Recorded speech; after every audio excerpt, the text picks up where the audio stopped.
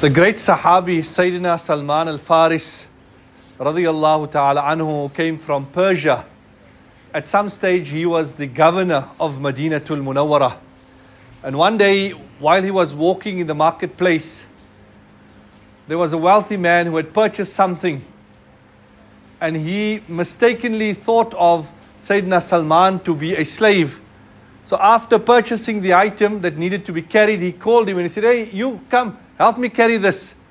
And Sayyidina Salman then carried the item, carried the load, while the man thought of him to be a slave.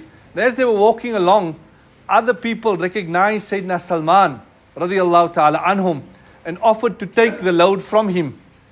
And he said, "No, I'm carrying it, it's fine."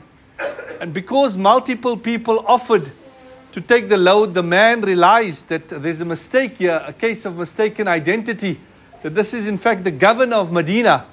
And he apologized to him and he wanted to take the load away from him. He said, "No, I've started this good deed and I want to complete it." And he then carried the person's item till he reached his destination and then handed it over to the person. The man felt so embarrassed and he said, "After this day, I will never ask anyone to carry my burden, my load. I will carry it myself." But the lesson we learn that Sayyidina Salman was such a humble man that someone said, "Hey, you come carry this for me." He willingly went along and carried it. In a hadith, Nabi Sallallahu Alaihi Wasallam said, "Man tawadha'a lillah rafa'aha Allah."